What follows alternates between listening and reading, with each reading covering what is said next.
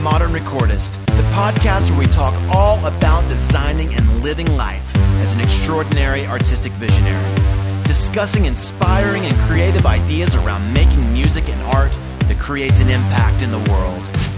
On this podcast, we hang out with musicians, songwriters, artists, producers, and all manner of artistic visionaries to connect with them and gain insights that provoke our greatest creative breakthroughs. I'm your host, John Stinson, a Nashville-based producer, recording engineer, and mixing engineer, a collector of experiences, a lifelong learner, a lifelong teacher, and an artist in my own right. And I welcome you to another episode of the Modern Recordist.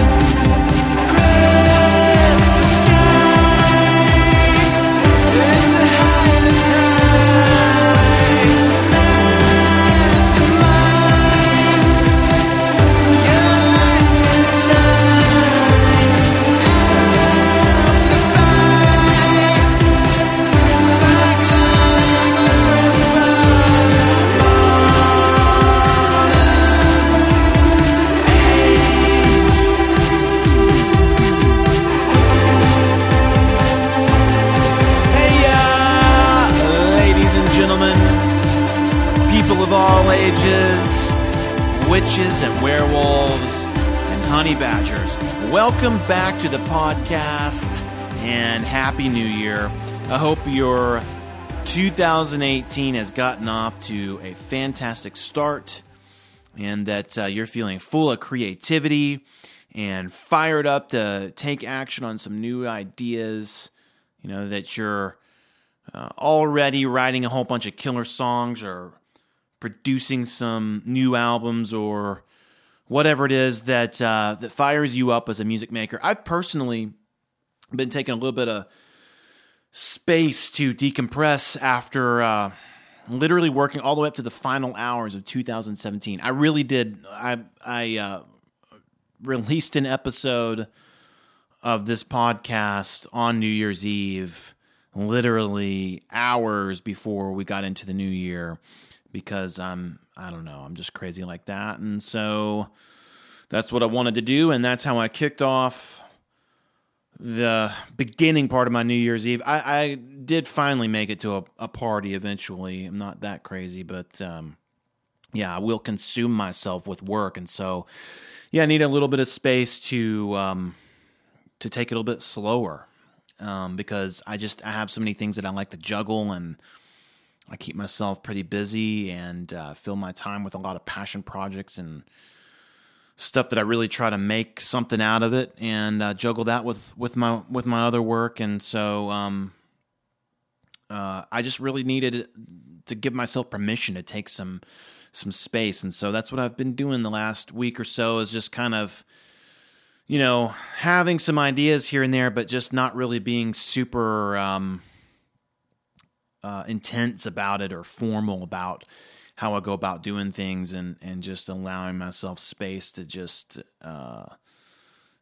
not really have an agenda. And it's been great, it's been really good. So, I think that's an important aspect of a creative is, really just to take time off. I mean, to, more or less take a vacation, right? I mean, that's not a revolutionary idea, but in a way it kind of is, because, as a creative, I think that it's kind of hard to allow yourself space, because it's almost like all the time everything is somehow folds into work somehow. I mean, it's the way your brain processes just experiences and everything that you do. You're always just kind of thinking and obsessing on your craft and creativity, and I don't know, somehow everything that you do seems to just kind of fold into that. So it's important to figure out a way to take time away, and oftentimes that's, in the pursuit of something else just outside of music. For me, it's martial arts and jiu-jitsu that really does the trick.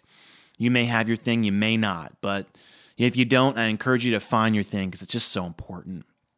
But in any case, we are back and kicking off the new year with the Modern Recordist, and with this first episode of 2018, and here we are, and it's going to be another great year full of great episodes and great conversations with artistic visionaries and thought-provoking, innovative ideas and innovative insights, starting with this episode. If you're a new listener landing here at the top of the year on your quest for new podcasts, as a lot of us do this time of year, welcome to the Modern Recordist. Thanks for giving this podcast a shot, and I do hope that you stick around. And here's how you can do that. You can get subscribed on iTunes or Stitcher. So just fire up one of those apps, search for the Modern Recordist, and click or tap the subscribe button that you will find there. And while you're there, take a quick second to leave a rating and review. Good and honest ratings and reviews clue other people in to the value that you're getting out of listening to this podcast. And it helps us communicate the value to potential guests, why it would be worth their time to be on this show, so that we continue to bring people on this show that you find insightful and that help you and you find entertaining and thought-provoking to listen to. And it also helps us to make sure that we continue to produce episodes that you're getting something out of and that you find valuable. So it helps us to know that. It's a good mechanism of feedback. So fire up your podcast app of choice, iTunes or Stitcher, the Apple Podcast app or Stitcher.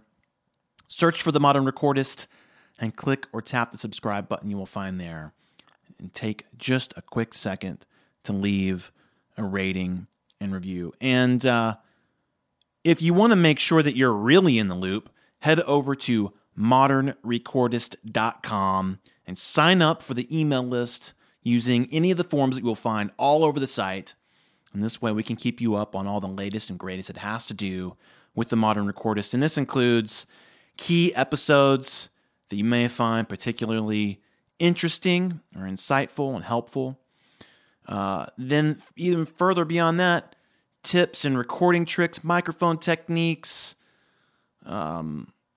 mixing tips, songwriting, discussions on creativity in general, other resources that we find that may be useful to you and we think are valuable, and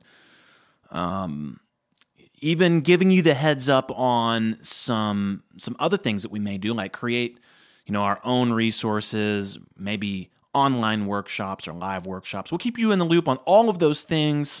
So go to modernrecordist.com and sign up for the email list that you will find. You'll find the forms all over the site there. Okay, our guest today is somebody that I met a few years back, and I've always enjoyed talking shop with him. And we don't get to hang too often, but we do. When we do, it's always super high quality. And this is somebody that he came by my studio a few years back, and he was talking about this new idea. And it's really cool because now this idea that he was talking about back then has actually come to fruition. And I was over at his new space yesterday, walking through the brand new build out for this thing. And we'll talk all about it on the podcast. But he's heading up a nonprofit organization in the music industry based here out of Nashville. And he really knows his stuff when it concerns the business of music and the music industry and our modern times and how all that has evolved and changed so much over the past couple of decades. And I really enjoy talking with him about that kind of stuff. So here, talking about his new venture called Home, helping our music evolve, as well as a bunch of other topics that we get into, such as data-driven marketing and, the just getting distracted with constant skill building that can take you away from just focusing on your vision and your craft. We talk about a lot of stuff on this podcast, and I think that you'll be particularly interested in this new venture that's called Home that he's working on. But in any case, friends, please welcome to the Modern Recordist, founder of Helping Our Music Evolve, Logan Crowell.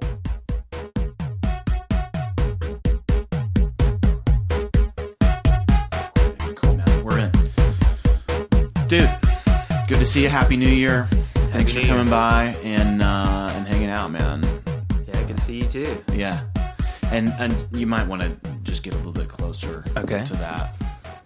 To the mic. Cool. Right on, man. So you just had you've been busy. And I can't remember the last time you and I hung out was after Music Biz. Yeah, and that was in May, right? Last May or something like that. I think so. It's been a minute, man. And so like I don't know, the second half of 2017 flew by really fast. Heads down. I've kind of been working on some other projects, but clearly you've been working on stuff too, man. And it was the launch, right? You had a big launch. Soft launch on New Year's Eve. Okay, yeah. A soft launch on New Year's Eve. So you're coming off of that, but that was for the home. Yeah, helping our music evolve. Do you call it home, like or you refer to as an organization, or you like? Yeah, okay, yeah. It's an cool. It's a nonprofit membership organization. So, cool. Yeah, right on. Helping our music evolve home. And so that's become your a big focus of yours the last year and a half or something like that. Yeah, 2017 was definitely the big year for home. I'd been woodshedding and making a lot of sort of preliminary moves to put some pieces in place during 2016. Getting it all established through the IRS and starting to build the tech platform that we use.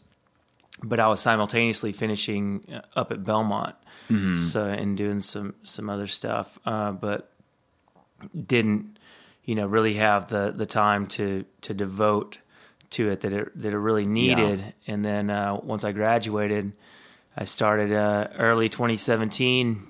Deciding it was time to really bring it out into the community and start talking about it. And, here we are just a year later, and it's all happening. Yeah, it's man. It's almost cool, finished. Man. So I think it was like early. It was like early last year. Maybe like a year ago, not quite a year ago, but you had gotten well, I mean, first of all, you may want to we can go into detail about exactly what home is, and your concept for what home is. So helping our music evolve, it's a nonprofit.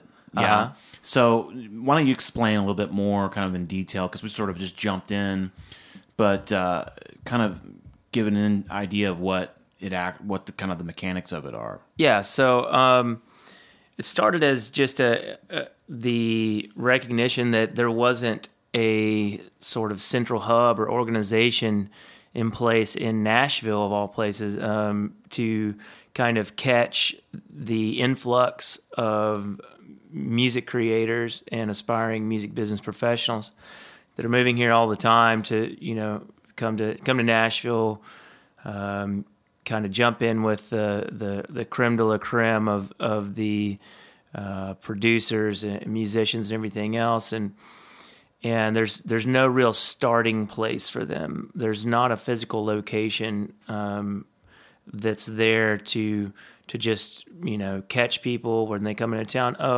That's where you go to kind of get plugged in and start networking and so on and so forth. And then once I started really thinking about that, I started thinking, well, it sounds kind of similar to like what NSAI is for country music songwriters. If you come to town as a country music songwriter, Nashville Songwriters Association is there with an open door. You can come in and kind of get acquainted with the landscape of being a songwriter in Nashville. They can, if you're good, they'll put you in front of publishers very, very quickly and kind of fast track you into getting a pub deal, or, potentially even getting some cuts and stuff like that.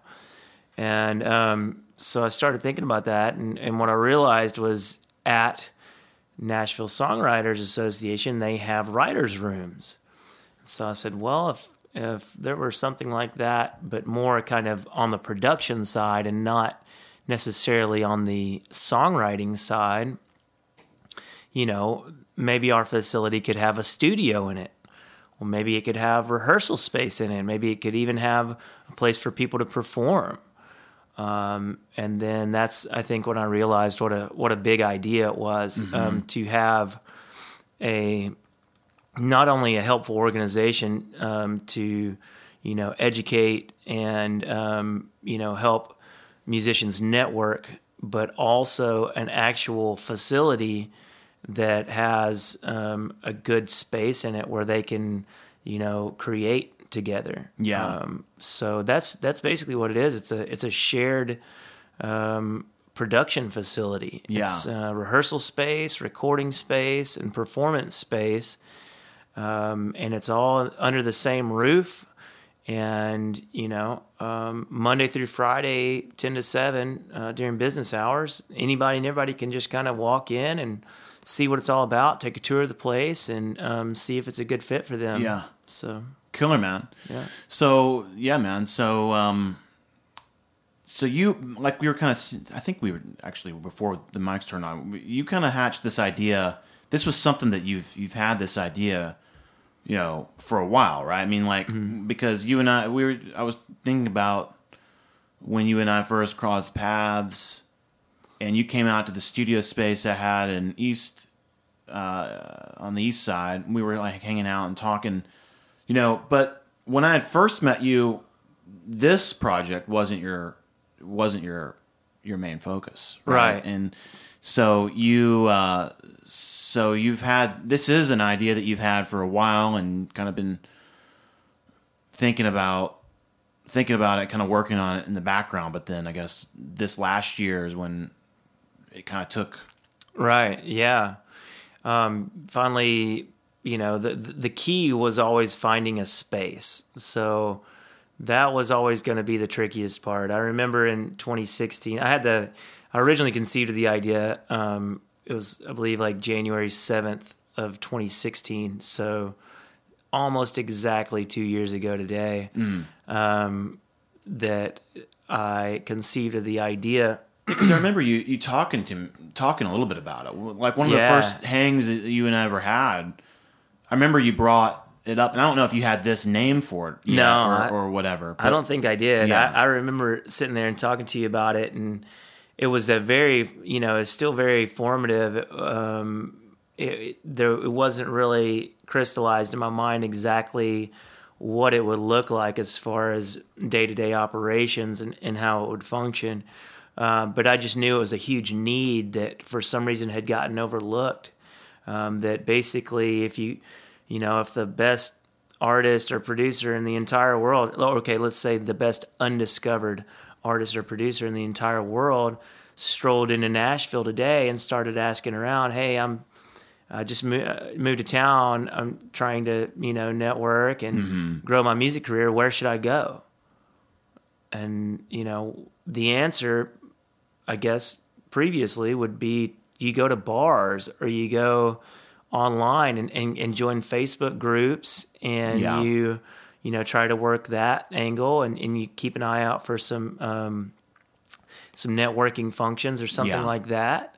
And, that's totally, those are good resources to have.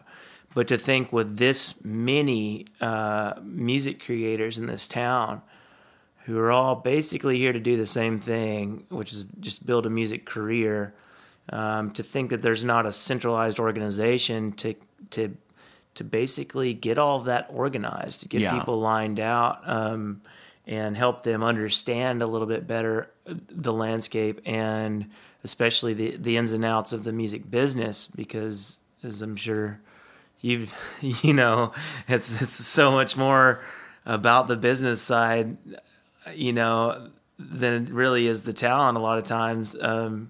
So, to have like just a basic support system with some educational functions, to get everybody kind of at least asking the right questions and kind of traveling down a path that makes sense on the industry side, as opposed to just, going at it as a creative. You tend to get really, really caught up as a creative in your, in your artistic vision and seeing that through and sort of, finishing that song or, getting that gig or working on that project if you're a producer, that it's really hard to think through, okay, well, what happens after that? What happens after the song's mastered? What happens after you play that gig? Yeah, and it's kind of like, it's there's a few things like, I'm thinking about, because I grew up here in town, and I've seen Nashville change and evolve. I've seen Nashville where it was sort of one town for like the first 20 or so years of my life. And then after that period of time, somewhere around right around when I graduated college, start to change. And then somewhere after I had kind of entered the industry and sort of the workforce, probably like a handful of years after that, there was some sort of, I don't know, inflection point or something that it hit where it just rapidly changed more. I feel like, it's been a whirlwind for this town in the last 5 to 10 years or something. Mm-hmm. And it's just this exponential growth, I believe, and it's just once we hit this inflection point that I feel like was somewhere around 2005, 2007 or something, things just started to rapidly change in this town in a lot of different ways, faster, than for the first 20 years of my life, growing up here, it was pretty much just it was constant. And granted, at that point in time, I was a completely different mindset, a high schooler, a middle schooler, a younger kid, and you don't really think like that. And you're not really, all you're really exposed to really is your social circle at school and kind of what's going on that's related to sort of those kinds of things. So there is definitely that aspect of it, but I do believe that there is some real truth to my observation of just that once we kind of hit this point, in the early 2000s, that it just things rapidly changed. It just really threw things through a loop, and with that, the way that music is created here, because there's always been a music town, and there's always been a lot of different types of music that's been made here, but now a lot of the stuff that's been considered underground is not as underground. There's still an underground scene of rock music and experimental stuff and all that, but a lot of that stuff kind of bubbled to the surface. Mm-hmm. Even the people who are kind of here for what, if they come here for country music or some sort of thing that's been more of a mainstream traditional type of thing and those type of pursuits, even those types of pursuits, it's evolved. It's different than it used to be. Yeah. And how you go about, and the industry itself, the music industry itself has changed, and how you just, and it's very interesting because, you see this last year, all through 2017, I had a lot of experiences where I would listen to country music, and I would go constantly to the people around me there's no way this is country. It's just, it's like pop music and stuff masquerading as country and everything. And I'm not saying that to disparage the genre or something. Right. I'm saying it as an observation of wow, dude, things are crazy now, and just no rules. Yeah, trying to sort of deconstruct it and be hold on, let's pay attention to what's going on here and these trends and stuff, and just how interesting it is. And in a lot of ways, my comments are almost wow, look at the opportunity now, because when you break down these sort of preconceived notions and these sort of rules, and I've always been a guy who's felt I've been sort of not really in the commercial mainstream type of way of doing things. And my draw to music and the records that I've worked on have been more in sort of the indie rock, and so when I start to see things like that cropping up in mainstream country music, I'm going, dude, this is great, because I know how to play that game. You know what I mean? So, but anyway, I'm kind of, my point is that, like, you know, through the years there have been I felt like there's been all these kind of like silos of different sort of groups of music makers that are, you know, with the rapidly changing landscape of the music business, and then just like the influx of everybody like coming to Nashville and going, no, wait a minute, what do we do? Right? Yeah. And everybody, you know, people, there's all these sort of different ways to kind of go about figuring out what to do. And there's people who will they'll try to create their group and some kind of organization or something, you know, team. But like sort of it's unofficial, because it's like, you know, these groups of artists, there's a few of them that come to mind. Like there was a group 10 out of 10. They're still kind of around, but like 10 years ago, they were a way bigger deal. You know what I mean? Like there was a much more bigger presence of those artists were around, but it was a whole bunch of, you know, it was like 10 artists out of they called it 10 out of 10, 10 artists out of Tennessee making music, you know, and that weren't the kind of thing that you would expect to hear of the Nashville music scene of music makers and stuff. So there was those people kind of, and the whole idea is like banding together to sort of, let's help each other out, but it wasn't like it was a record label or anything. It wasn't like it was any kind of like formalized organization. It was still all these individual artists at the end of the day trying to advance their careers. You know what I mean? And then there was oh man, there's a few other ones that I can't remember, but you know, and there was like Music Mafia, I think even predated 10 out of 10. You know, it's there's been a lot of those types of things that have come up, and people trying to, you know, and they come and go, and it's just interesting because you know, and through the years I've tried to figure it out, like decode that whole thing. It's like almost like it almost feels like I did move somewhere, even though I never did, you know, because this town just changed under my feet so much with so many different people moving here. So it's all been really, really fast, you know. But yeah, I mean, my point in all saying that is that there never really has been, even though there's been kind of attempts to do something where it would sort of galvanize a group of people together under a common interest and be a formalized way to kind of go, okay, well, here's where you start, and then here's what you can do next, you know. You need to meet this person. Oh, you two would work good together, you know, and just kind of give people a place to land, but have kind of a formalized way of going, you know, like, okay, cool, I can start to come up with some ideas about what's next, some real viable things that can be like what's next, as opposed to, you know, these other models that people were doing that were less formalized, was more like high school cliques. Like, I'm the new kid that just got to this high school. I moved here from another place.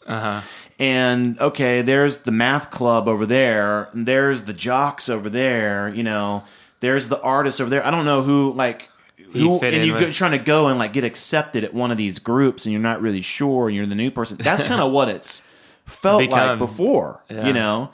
So having something that kind of makes it a more formalized thing, you know? Yeah. And, you know, the idea is that just by creating a bridge between the industry and the creatives, who more often than not just don't really understand the industry. The music industry is super weird. That's the reason that I came to Nashville and ultimately decided to go back to college and study at Belmont, was because I was an artist, and I knew that I knew nothing about the industry, and that was what was holding me back. And I remember getting online and like trying to, you know, just like everybody does, it's like, how do you make it as an independent artist and stuff like that? And like, you get all these crazy, you know, answers like, oh, well, you just have to, you know, be on social media constantly. And then, you know, and then there's some stuff that makes a little bit more sense, like the 1,000 True Fans thing. I've seen you mention that. And there's a lot of truth to that. You know, but the issue is just literally not understanding historically the way that the music industry was established and the way that it ended up being segmented.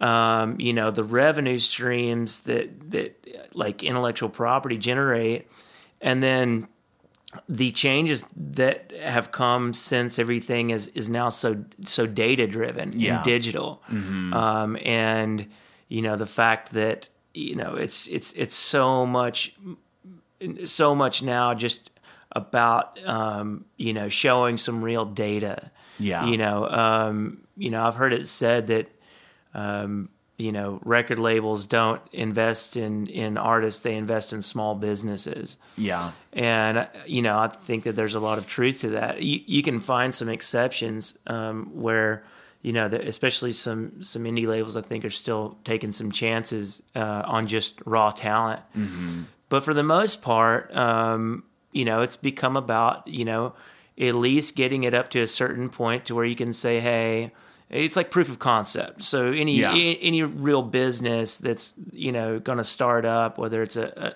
tech company or even a new Asian fusion restaurant, it's like you're gonna have to kind of prove the concept before you end up getting investors on board, right? You're gonna have to prove there's a demand out there for what you're doing, right? Whereas historically, it was the guys with golden ears, right? The A&R guys that could hear somebody and they say, "Oh, that's going to be a star right there." Uh-huh. And there's legends about guys that I can't remember any of their names right now, but I've read some stuff about some guys that they're sort of batting average, if you will, of picking artists that were going to be majorly successful was really pretty phenomenal.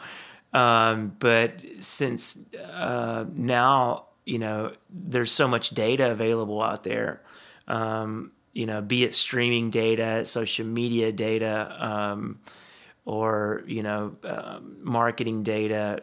There's so much out there right now that if a band is really kind of crushing it on their own without the help of a label or an investment team, if you will, then that all of a sudden turns into these like little blips on the industry radar. It's like I remember sitting in Belmont, it was so funny, and it was the manager for 21 Pilots was in there, and they said that, they just got wind of a band, I think where's Illinois or something maybe? Somewhere I don't really follow them yet. It might be Ohio. Ohio, yeah. Yeah, it might be Ohio, yeah. Anyway, they were like, they got wind of a band that was, selling out like, 2,000, 3,000 person venues and didn't even have a manager. Yeah.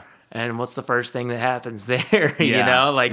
They flew into town to take to try to get a meeting with them and lock them into a management contract. And I think that's worked out really well for 21 Pilots.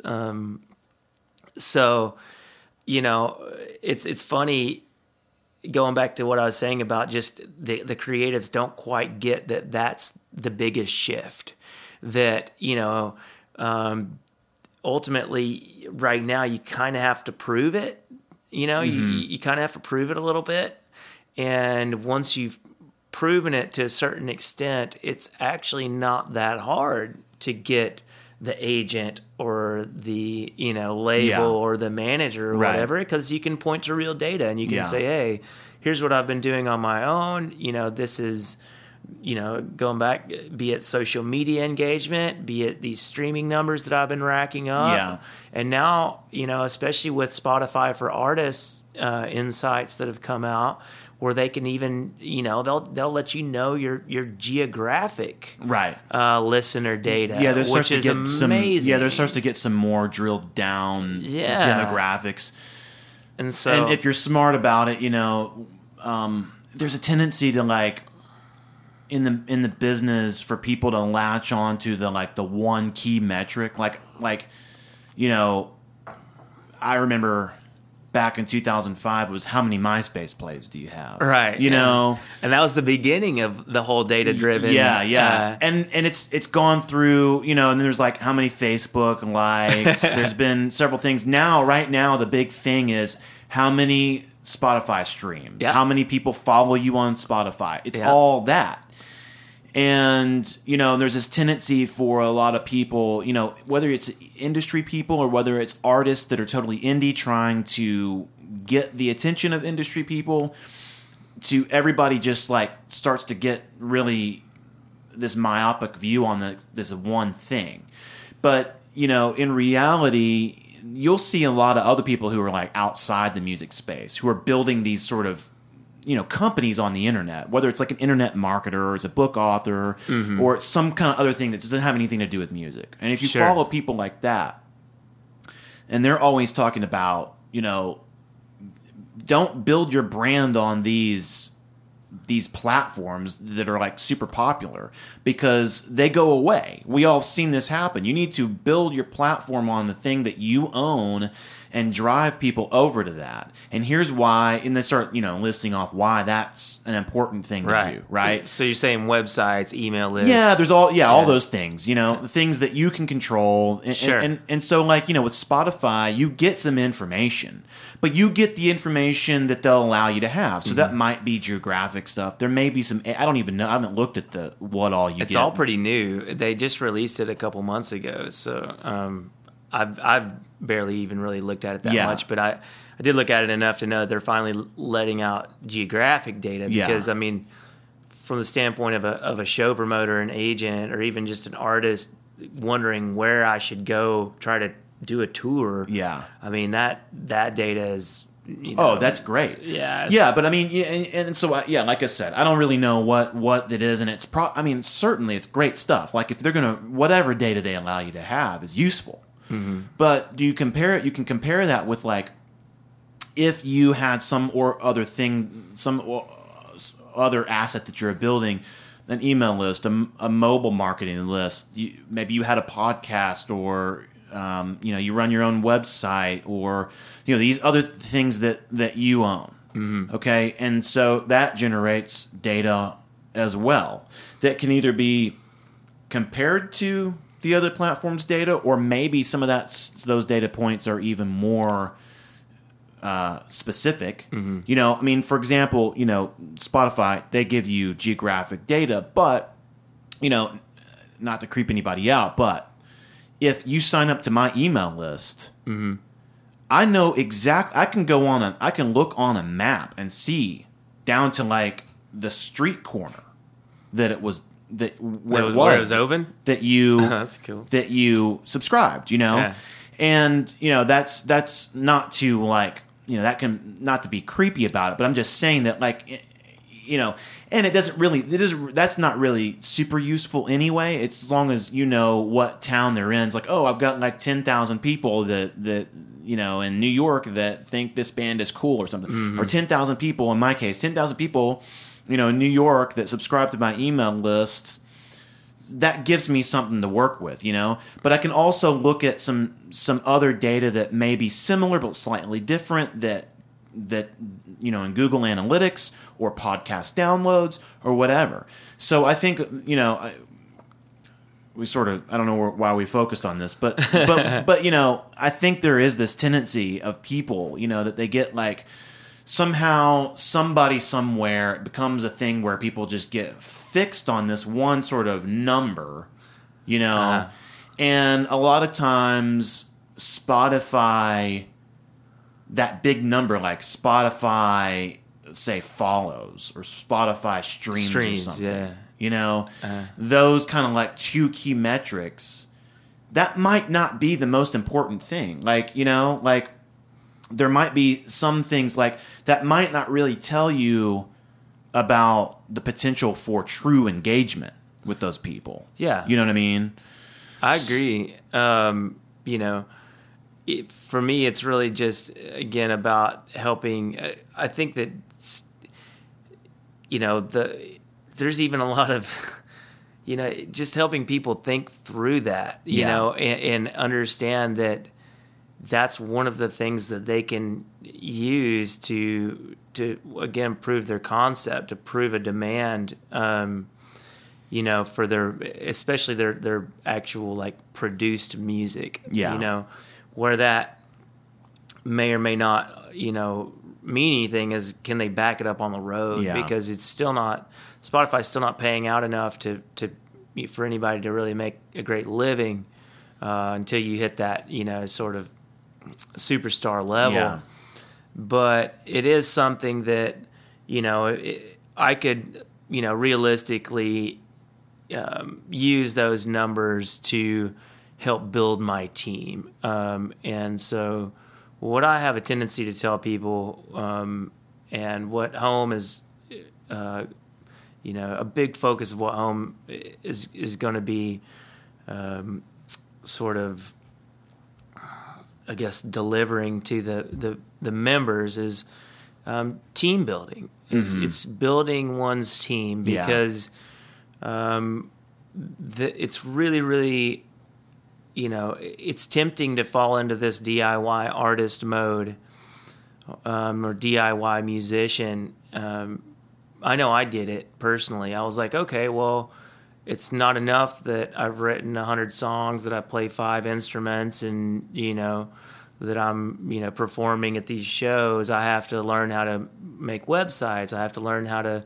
edit video. I have to learn how to, edit photos and do graphic design. I have to learn how to admin social media and check analytics and so on and so forth. And, those are all good skill sets to have as an entrepreneur.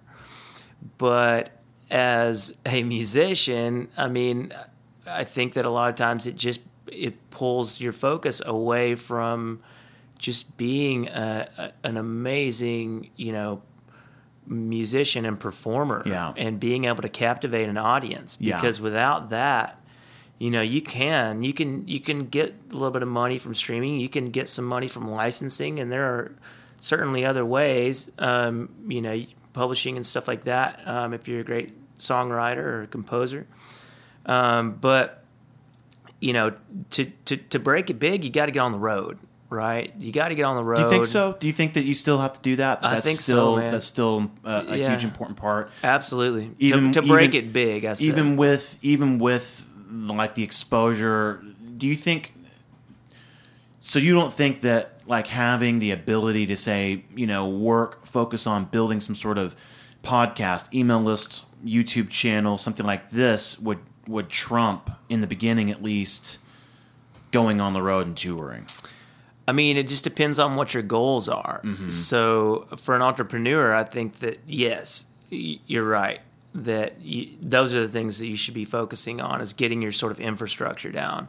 So those are the things ideally that, once your podcast grows to, X number of listeners, that's something you can leverage to, if you find an artist that you're like, hey man, you're awesome, but for some reason nobody knows about you yet, come out here and jump on my podcast, and maybe, another 10, 20, 50,000 people, even, who knows, hundreds of thousands of people, the right influencer, which I think is more what you're talking about, is influence versus just, basically a performing musician.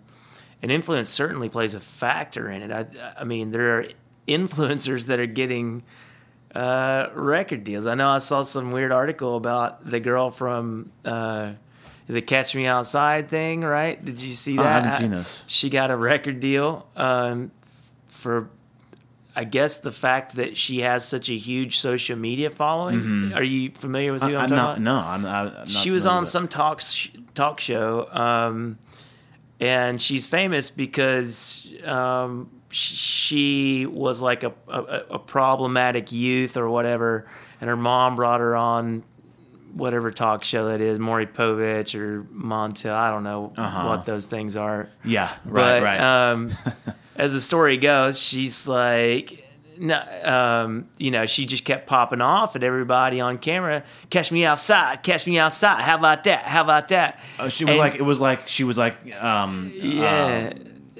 what do you call it? She was gangster, dude. Yeah, super gangster. She was like taunting people. Or whatever. So apparently it was so funny, like just comical, that she grew some sort of presence on social media out of that, and a substantial one at that. And turns out, I want to say it was Atlantic last fall, ended up signing her crazy to a deal because they knew that with her influence, with her presence and her engagement that she was getting, on social media, that they could at least guarantee, to recoup their investment in her. And not only that, when somebody's already famous, you don't have to spend a bunch of money to make them famous. You just got to spend a bunch of money to make them sound like they are a musician, right? Which can totally be done. So there's,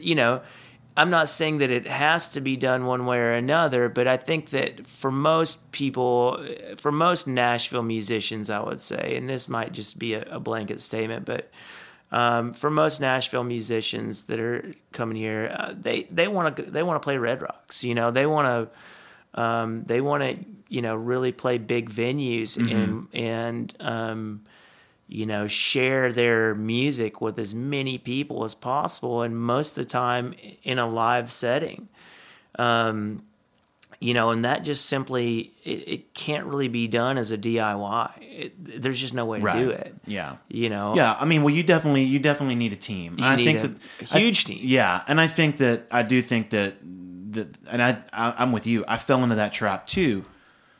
And I think that early on, around 2007, pre-2012, I think things kind of changed around a little bit. Or, people still definitely buy into this idea of just like DIY, and we don't need a label because it could be we don't need a label, or we don't need whatever, pick your thing. Right. Because we have the internet, and because now the internet, and social media, usually it's that. The internet and social media has empowered us to be able to do it ourselves and get the exposure and all that kind of stuff. But the reality is that, your great enemy is obscurity. And when everybody kind of, in a sense, everybody is kind of famous or whatever. I mean, the average social media profile has somewhere around 300 to 500 connections, followers, fans, whatever that platform calls it, right? Yeah. So everybody kind of has some circle, right? And everybody's kind of like talking about, look what I'm doing. Everybody's trying to get their number bigger, whether you're an artist or whether you're just whoever you are. You're still trying to get more people going, oh, what you're doing. Look, this guy can do backflips. This guy's life is cooler than my life. Yeah, right? Playing that game. So you're still going to be battling this sort of obscurity. You know what I mean? And so how do you break that rat wheel? The do-it-yourself kind of thing. You have to think about, well, what's working and what isn't working, is do-it-yourself really the right way to think about it? Because you can't be an expert in everything. Meanwhile, what your actual, product, I hate to say that about music, but your art is suffering because that's where you need to be putting your focus on creating something world-class and innovative and worth remarking about. Right. And managing social media is not doing that thing. No. So, and there are what I try to tell people is like, there are people that are already really awesome at social media and digital marketing that if you're really good, you could get them on your team. Or there are people that are really awesome at editing video, and it's like, I was talking to a guy the other day and he was like, he's one of our new members, and we were talking about just kind of some of his goals, and I was telling him about some of the production workshops, and he's like, yeah, I really want to learn to mix. And I'm like, well, do you want to be a great musician, or do you want to be a great mix guy? Yeah. Because there just simply aren't enough hours in the day, I don't think, to be both of them. Totally. And there's just a sort of misconception because you can buy the gear and it's more affordable now than it's ever been. and it's smaller, more compact. You can have all the plugins you want that make you sound however you want to sound, but just because you have them doesn't mean that you're going to be able to make craft that There's a sound. Huge difference between something that is an okay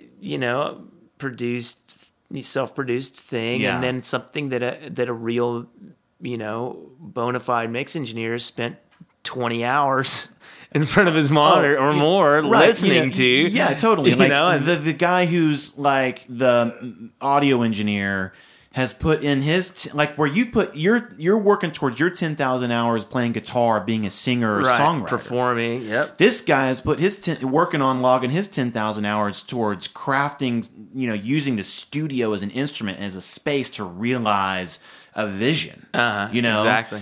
And something that I've been listening to the Mark Maron podcast a little bit more lately, and he has, I don't know if you've ever listened to it. It's a pretty good podcast. But he has on a whole lot of different types of people, a lot of actors on. And it's been interesting because I've been listening to, because I'm not in that space at all, but it's fun to listen to people in that world kind of talk about their craft. And these actors, I think that they're a little bit better. Like actors are good at focusing on their craft in a way that I feel like the modern musician kind of isn't. Mm-hmm. And actors will go, like when a person wants to come up as an actor, they're like, let me work on acting. Let me find outlets to participate in that. They don't think about, I need to be a good cameraman. I need to be a good lighting guy. I need to edit stuff or whatever. Exactly. Some filmmaker type people might do that, but most people who are like, I want to be your quintessential Hollywood actor, they're not thinking like that. Right. And so when they start talking about their craft, these people are a lot better at thinking about and understanding the importance of collaboration across collaboration with a writing team, collaboration with a director of photography, collaboration with the general director, collaboration with other actors, collaboration with acting coaches, collaboration with just people that just to be able to pull from a well of experiences and things in a way that I don't feel like in the music world and the circle that I've been running in the last handful of years, there's not those same types of conversations that are had, and people don't, these up and coming artists a lot of times don't think like that and think about the importance of collaboration. So rather than me sitting down and buying a Pro Tools rig and scouring YouTube to learn how to do it and like reading books or whatever, let me go find a guy who's really good at this and collaborate with him because he's going to hear my music and my vision and have a perspective on it filtered through his own experiences that I never would have had. Mm-hmm. And if I'm open to this collaboration, then I'm willing to let go in the right places. Yeah, ego. Right? Yeah, remove the ego and get out of my own way in the right places. Then I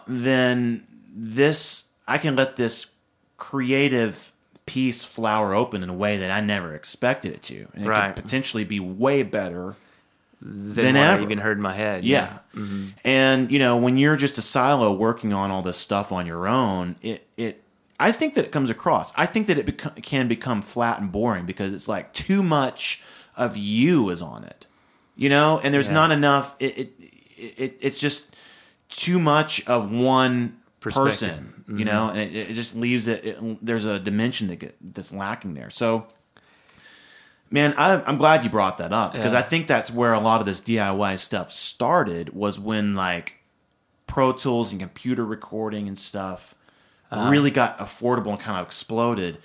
There was a move from let's not hire a producer or let's not hire an audio engineer or whatever. Let's just buy the equipment and do it ourselves. And I think that's a sneaky little insidious thought process where you think that you're being effective with your art, but you're actually kind of getting in your own way a little bit, tripping over your own feet, I think. Absolutely. And that's a great segue into just,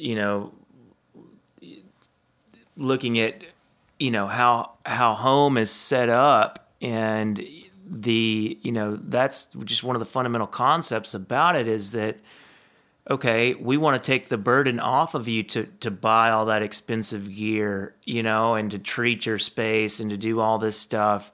And we just want to put you around a whole bunch of other awesome people who can give you feedback, whether good or bad. If you can't take it, then maybe it's not the place for you. But if you can let down your ego and be among your peers and let them give you feedback and find people whose skill sets complement yours, right? Yeah. Whether that means your ideal drummer or guitarist, whether that means your producer or your engineer, your whatever it is, your content creation team.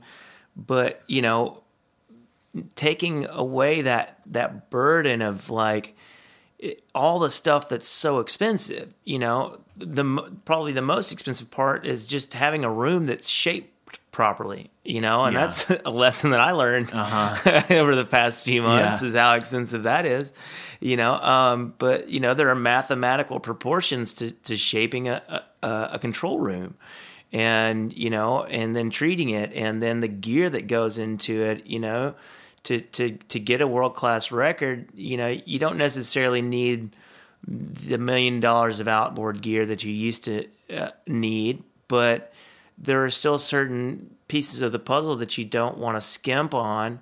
And so to put that all in a shared space where you can just kind of pay a membership to have access to it instead of having that burden of buying it and then learning how to use it, I think that we'll see some.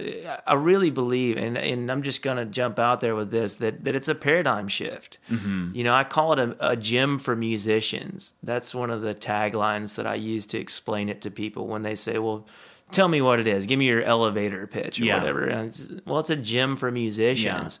Yeah. When you want to get in shape, you don't go out and buy, the squat rack and the barbells, and no, you buy a membership to a gym, right? And then you go in there and you try it out and you see if you got the discipline that it takes to actually do it. Yeah, you might even get a personal trainer too. Yeah, exactly. You can join the fitness classes where they'll teach you how to lift. Yeah, and not only that, there's this thing about just being around people that are going to hold you accountable. Yeah. The times that I've been in the best shape in my life, because I used to be quite the fitness enthusiast. But the times I've been in the best shape were when I have a workout partner, or even a couple of workout partners. Yeah.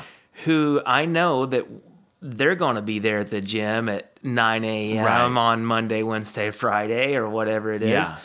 And so it makes me go. It makes me get out of bed. It makes me go in there. And then whenever I get in there with them, there's a little bit of, competitive spirit to it.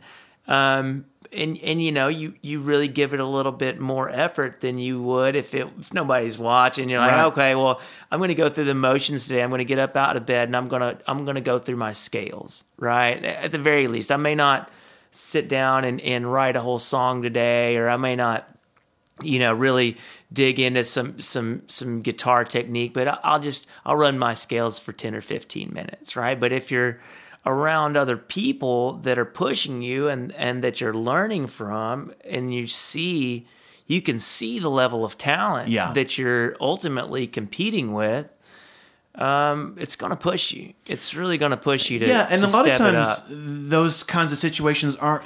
Sometimes it is like healthy competition, and sometimes it's just sort of this osmosis process. Like I remember, like in this sense of, I have a little bit of both in personal life, fitness, and then just like in the community in building business. But like, I can remember personally when I got out of school, I went to Belmont as well, and I studied audio engineering there and audio video production and stuff, and I was really into studio work. I mean, that was just firing me up at the time, and I was like, okay, well, I want to make records, and so I went down the street to a studio and got an internship there, and quickly realized I know nothing. And I freaked out for, a month or something, just being like, what is life? In over your head. Like, what is life?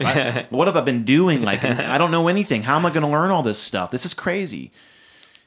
And struggling to understand fundamentals, struggling to understand, just like fundamental concepts of record making and really internalizing, well, what actually does this piece of equipment do? What actually is the optimal way to use it? How come when I record a guitar, I don't like the way that it sounds, but when this guy records a guitar, I like the way that it sounds. And then I'm just hanging out with... Same guitar, same room. Yeah, same mic. and hanging out with... then just like hanging around people who are Grammy Award-winning people. Hanging around people who have worked on multiple platinum-selling records and stuff. And lo and behold, a year later, I'm like... wait, how am I doing this? Like, my stuff sounds really good now. I understand. Somebody asked me a question about, do X, Y, Z or whatever, and I just know how to do it. And I remember having a moment, like, after like 8 or so years of making records, going, wait, like, how do I do this? Like, what? How does it, like, now, how does it, just really trying to, because it had just become such second nature to me. Now it was like being unconsciously competent of the skill. And that I really truly believe that came from because I spent years sitting at a recording console doing nothing but just watching and listening to the people who had won all the Grammys do their thing. Absolutely. And after just sitting there in the presence of those people for like 3 years, 4 years straight, I somehow absorbed it and started being able. Now, along the way, there was some elements of like competitive, in certain aspects Challenge, of it too. But that was, it was just that experience in my first gig at a recording studio, coming up from intern cleaning the toilets to like a guy on staff, a house engineer on staff recording for people and aligning tape machines and recording guitars and comping vocals and doing things. The most standout kind of when I reflect back on it was just like just being next to the guy who knows how to hit a home run. You absorb that, Absolutely. Former mentor of mine, and I think he got this quote or saying from Pat Metheny, maybe. But he said it was whenever I was first learning to play with bands and perform, because I had kind of switched from being a drummer and percussionist to being like a guitarist and a front man, and then trying to be a band leader and actually get the guys to play what I want them to play and everything. And guys that are, better, technically and more proficient at their instruments than I was, but I was the songwriter frontman or whatever. And, I was like, you guys are just all so good. And it sounds weird for me to like tell you what to do or ask you, to play a certain thing. Yeah. And he said, you always want to be the worst person in the band. Yeah. He's like, that's what you want to be, because that's how you're going to learn the most. And, that doesn't mean that you can't still, be, the artist or even the producer. It's like I've produced a few records now, and my engineering knowledge is minimal, but, I was in more of a executive producer role and, asking people to do stuff and just kind of jumping in over my head, because I felt like I had a vision for it. Yeah. Right. But then, like you said, you get around people that are really talented and that do know everything that you don't know, and it just makes you that much better. Yeah. And it makes you that much more fluid, or it makes it that much easier for you to actually bring your vision to life, whether that's as a record producer or an artist or whatever. Right. Just being around it. You know, just jumping in and saying, hey, I may not be the guy in the room that knows everything, but I've got something to say. I'm Yeah. here. I'm here for a reason. Yeah, it brings up what you're saying. There's a couple of things that you said that brought me back to this quote that I heard from this guy. He's kind of a marketing guy, but it really stuck with me. People, what is it? It's like people with skills work for people with ideas. Yeah, You know? exactly. So, I mean, when you think about the people who have built these huge tech platforms or whatever, I mean, like Steve Jobs. It was known that Steve Jobs was not the best computer engineer, but he Right. had the best ideas, and he knew how to put together the best computer engineers to execute those ideas. Exactly. That's And the thing. Eventually, he learned how to communicate well enough with his engineers to take his ideas and manifest them into exactly what it was that Right. he wanted to see. And probably a lot of times the engineers bounced another idea back off of him, and they together made it better than Right. it would have ever been. Right.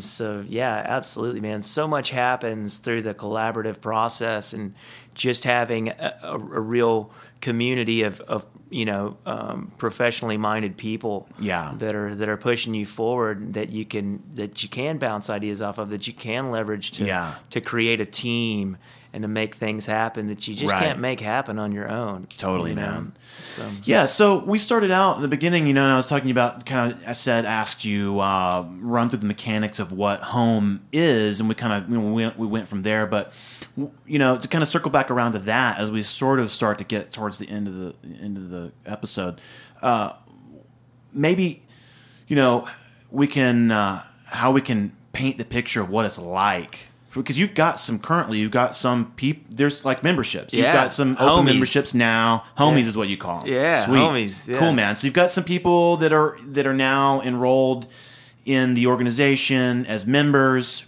And so are they musicians? Are they producers? Are they both? Are they songwriters? Is it kind of like a number of different types of people? yeah, it's actually all of the above. And what I tell people is our sort of target, mix or ratio, I guess, of people is like, I want to see somewhere around 40% musicians, artists, bands, around the other 40% being producers, engineers, and lighting people, show production type people.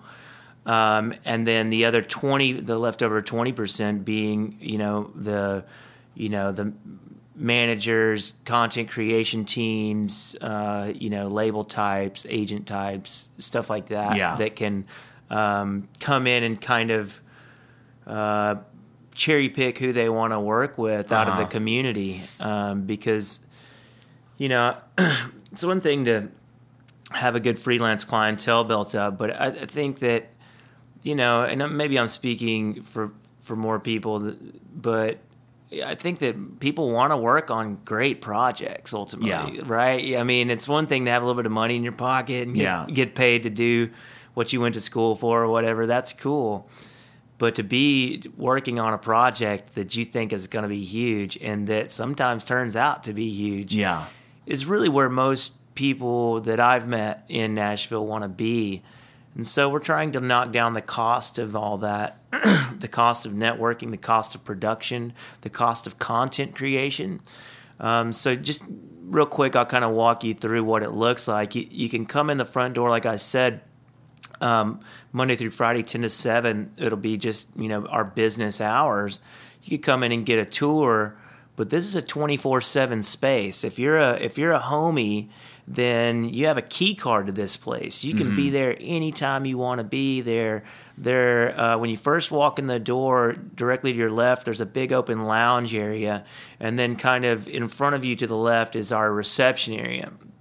The lounge area would probably comfortably hold 20, maybe, around 20 people. And then you can immediately take a right into a big open space that could, fit. I mean, it's easily big enough to be 2 rehearsal rooms, but the point is, to build community. So we wanted to make it one giant rehearsal room. It's a big open room that is going to be set up for plug and play rehearsal, and also for multi-track audio recording. And so I know you probably have some. It's called the Modern Recordist. So I know you have some. Hopefully you have some techie type people listening to this. Sure. So we're using the Sound Grid by Waves protocol to run all of our audio over Ethernet. Yeah. So it does away with the need to have a control room. Okay. You can dock. Yeah. You can dock your machine. You could take that laptop right there that you're using to track this, and you could go in there and dock into the Ethernet in the lounge and track anything that's going on in the rehearsal space if you want to. Yeah. And use it as a live room. Yeah. You don't have to, but you could. Yeah. And it's super cheap. Cool. For charter members who have signed up before our grand opening, which is February 1st. So for the charter members, it's $10 an hour to be in this room, which is next to nothing. Yeah.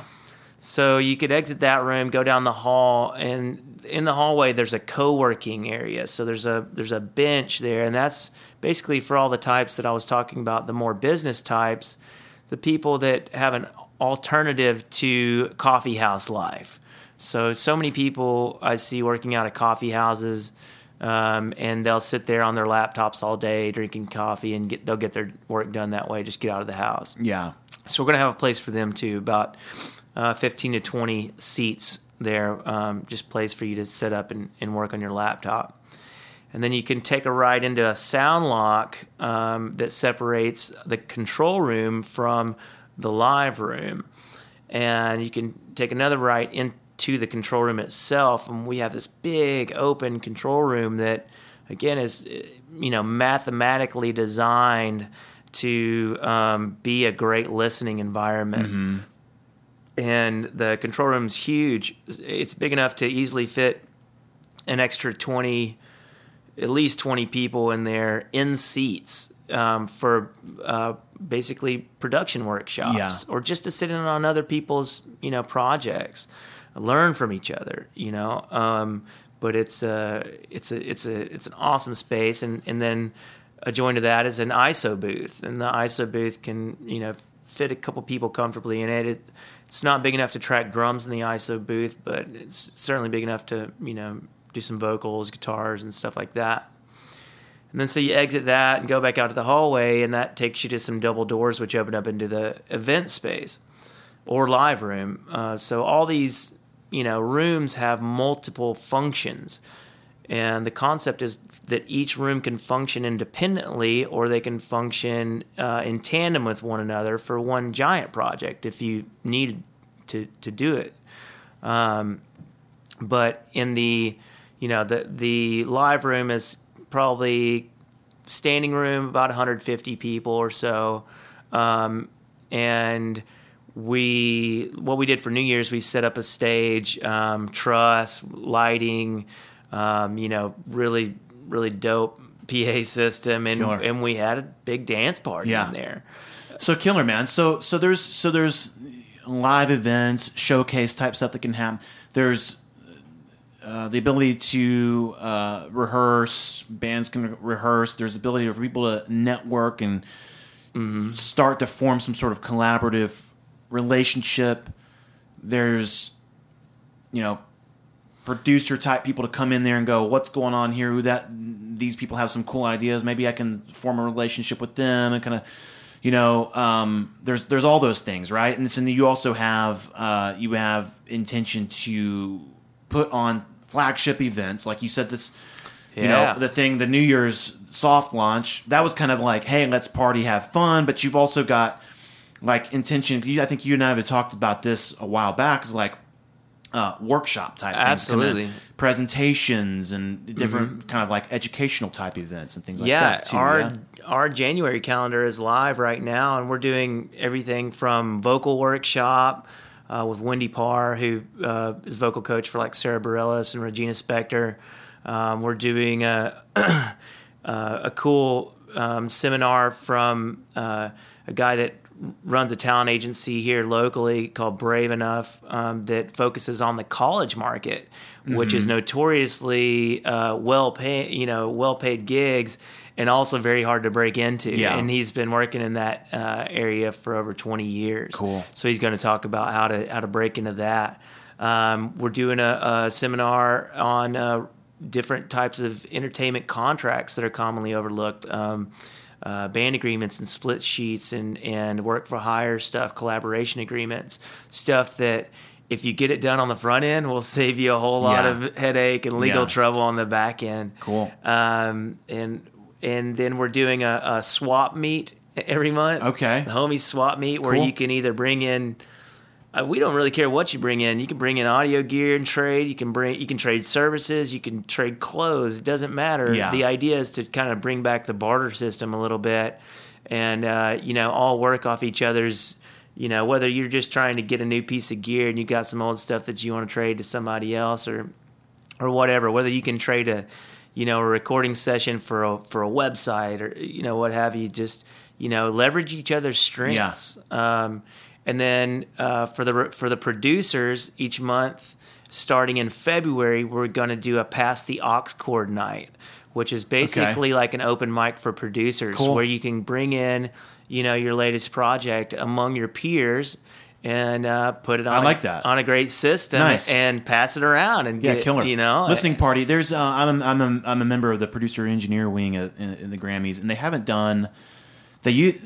They used to do periodically, I think they called it a listening party or something like that, where it was kind of that, and so other producers and engineers would come out, we would hang out, and somebody would host it at a particular studio, and then there would be 4 or 5 producers that would have, here's the latest thing I'm working on, I'll play you a track, and here's how it came to be, and here's how we did this and that, and just talk shop and geek out and show stuff off, and and then some of the coolest, the 2 coolest things about that was that as producers, and people who are kind of engineer minded as well, the ability to just sort of like talk shop and go, ooh, how did you get the vocal to sound like this or that, right? Yeah. But then being able to kind of trade ideas in terms of like, here's how I discovered this artist, here's how I was able to put the project together and get it to work. And, instead of doing the label thing, we decided to go this angle, or instead of going this angle, we did go with this label, but we did this other thing, and just talking about, kind of help, like, here's the collaborative mind that I came at this whole thing with from an artistic production standpoint and a musical standpoint, and also from a business standpoint to get the funding to actually make this thing and release it on some sort of, in some way that it didn't just go out into a vacuum. Disappear. Yeah. That's cool, man. It's all about distribution deals these days. That's a topic for a whole other podcast. Yeah, we'll have to do more of them, man. Like I said, these things go by super fast. But yeah. So. But yeah, man, it sounds awesome, dude. Man, it sounds you're up and going. Now that's been the soft launch, and you're going to do an official a bigger event or something. All of our January events are free and open to the public. So January is just kind of a promo month. So and then we will have a community jam night every Monday night, where people that are on our member portal, which we call the music community, which is basically it's like LinkedIn for music industry. So that's another type of membership that's only $5 a month, but you can come into these jam nights and show your stuff, meet other people, and then in February we'll actually be ready for members to rent out the space. Cool. And we're finishing up our scheduling application on our member portal right now, so that people can just book the time in the rooms without. Just right there on their phone or on their computer without having to call somebody or anything else. And just jump in there and treat it like it's their own space. Yeah. Respect it. Yeah. Like it's a community space. The thing is people respect their own spaces. Exactly. Exactly. Yeah. So, that's the idea, is that, whether you just need a great room to mix in, it's there, or whether you just want to get in, if you meet some it'll be set up for plug and play rehearsals. So if you meet some people out at the Beast and you're like, hey, let's go jam or something, and it happens to be open, you can post up from 3 to 5 in the morning with some, and right, do whatever you want to do, man. Right. So you mentioned there's an online aspect to it as well. So like if you're, because people that listen to this show, there's a lot of people who aren't even in Tennessee, and so there's an opportunity for them to utilize this platform as well, right? Absolutely. You can actually sign up for that right now. Just go to helpingmusic.org. And you'll see some different stuff. Right now, most of it's pointing towards our application process. But if you scroll down to where you see the music community option, there'll be a button that says join. And you just follow the little walkthrough to set up your profile. And it's really cool the way that it works. It's just basically a really great directory of members that's highly searchable with a bunch of different tags, skills, resources, genres, instruments, profession. Your bio info is tagged, so you can literally just use it like a really quick search engine to find people in music industry that might be able to help you with what you need, that you might be able to work with. And it's really kind of bizarre that nothing like that exists already, but that's cool. That's what it's built to do. And our focus isn't as much on pushing that as it is the physical space, but we wanted to build that out to help scale it and to basically empower the members to not always need advice or need to be in a physical location to network, and actually can just kind of jump in there and ping ideas off of each other and use each other and just kind of grow their team.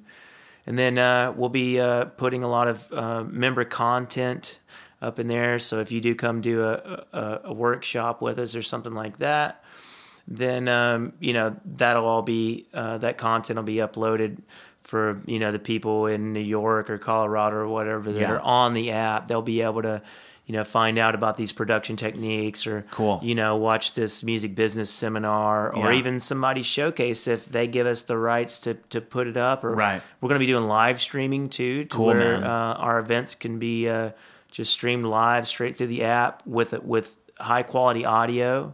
Killer. And this is kind of still a little bit unannounced right now, but we're even looking at building a cool like social VR space with a company that will be unraveling. Killer, man. Got the exclusive right here on the Modern Recordist. But I look forward to seeing how more of the details of that unwrap. That kind of space is pretty exciting. There's been some artists who are starting to play around with some augmented reality VR stuff as well. That seems pretty interesting. So it is interesting. So that's cool, man. Yeah. Awesome, dude. Well, cool. So you mentioned just a second ago that the website, right? The website to go to. Yep. Helpingmusic.org. Cool. If you're in Nashville and you want to join, there's a simple Google form that you need to fill out. It's at 615homies.com. Sweet. But it just redirects to a Google form. It's just a way for you to remember the URL. So. Cool. And we'll link all that up in the show notes and everything. Awesome, dude. Well, I'm going to definitely have to drop in on, I'm going to check out the calendar myself, have to drop in on some stuff that's going on this month and just stay connected with what's up. Cause I'm glad to see this come to fruition. I know that I had said like, I wanted to come through, man. I got myself bogged down with being in true John Stinson fashion, overly ambitious. So I was unable to, that little week there that I thought would be free between Christmas and New Year's was not. In any case, ASAP, I'm going to come over because the last time I was over there, it was an unfinished space, concrete floors. I want to see what happened, man. I want to see what you did with it. So awesome, dude. Thanks for dropping in, man. Thanks for sharing. I'm really excited about this project, and I'm really excited that it's come along, man. Come from an idea. I'm very grateful that I've gotten to sort of be in this kind of conversation with you from the fruition of the idea all the way to the actual the fruition of the manifestation. Idea. Yeah, the manifestation of it. Yeah. Yeah. I don't even think I had a name for it the first time we talked about it. So. Killer, man. Well, right on. Thanks again for dropping in, and man, we'll do more soon. Awesome. Thank Cheers. you. And there you have it. First episode of the Modern Recordist in 2018. Hope you enjoyed it. Hope you're fired up about another year ahead, hearing from a whole bunch of visionary guests talking about all things related to making extraordinary music. Appreciate you all for choosing to kick off 2018 with the Modern Recordist, and let's make sure that you get subscribed and stay subscribed to the Modern Recordist, and you can do that on iTunes or Stitcher. So fire up your podcast app of choice, search for the Modern Recordist, click or tap the subscribe button that you will find there. While there, do make sure that you leave a rating and review. Good and honest ratings and reviews clue others into the value you're getting out of listening to the Modern Recordist, and it helps us to continue to produce shows with awesome guests that you enjoy hearing from. Also, make sure you head over to our website at modernrecordist.com and sign up for the email list using any of the forms you will find all over the site. This way, we can keep you up on all the latest and greatest that has to do with Modern Recordist, and this includes tipping you off to key episodes that may be of particular interest to you, cluing you in to recording techniques, songwriting tips, or discussions on creativity, and even giving you a heads up on some special things that we're aiming to do and put together in the near future. All right, I'm officially done resting my mind. I'm going to see if I can become a master of the universe with some new ideas and a new project that I'm starting. That's it for this week. There's more for you next week. And in the meantime, go live your life of an extraordinary artistic visionary and create music that impacts the world.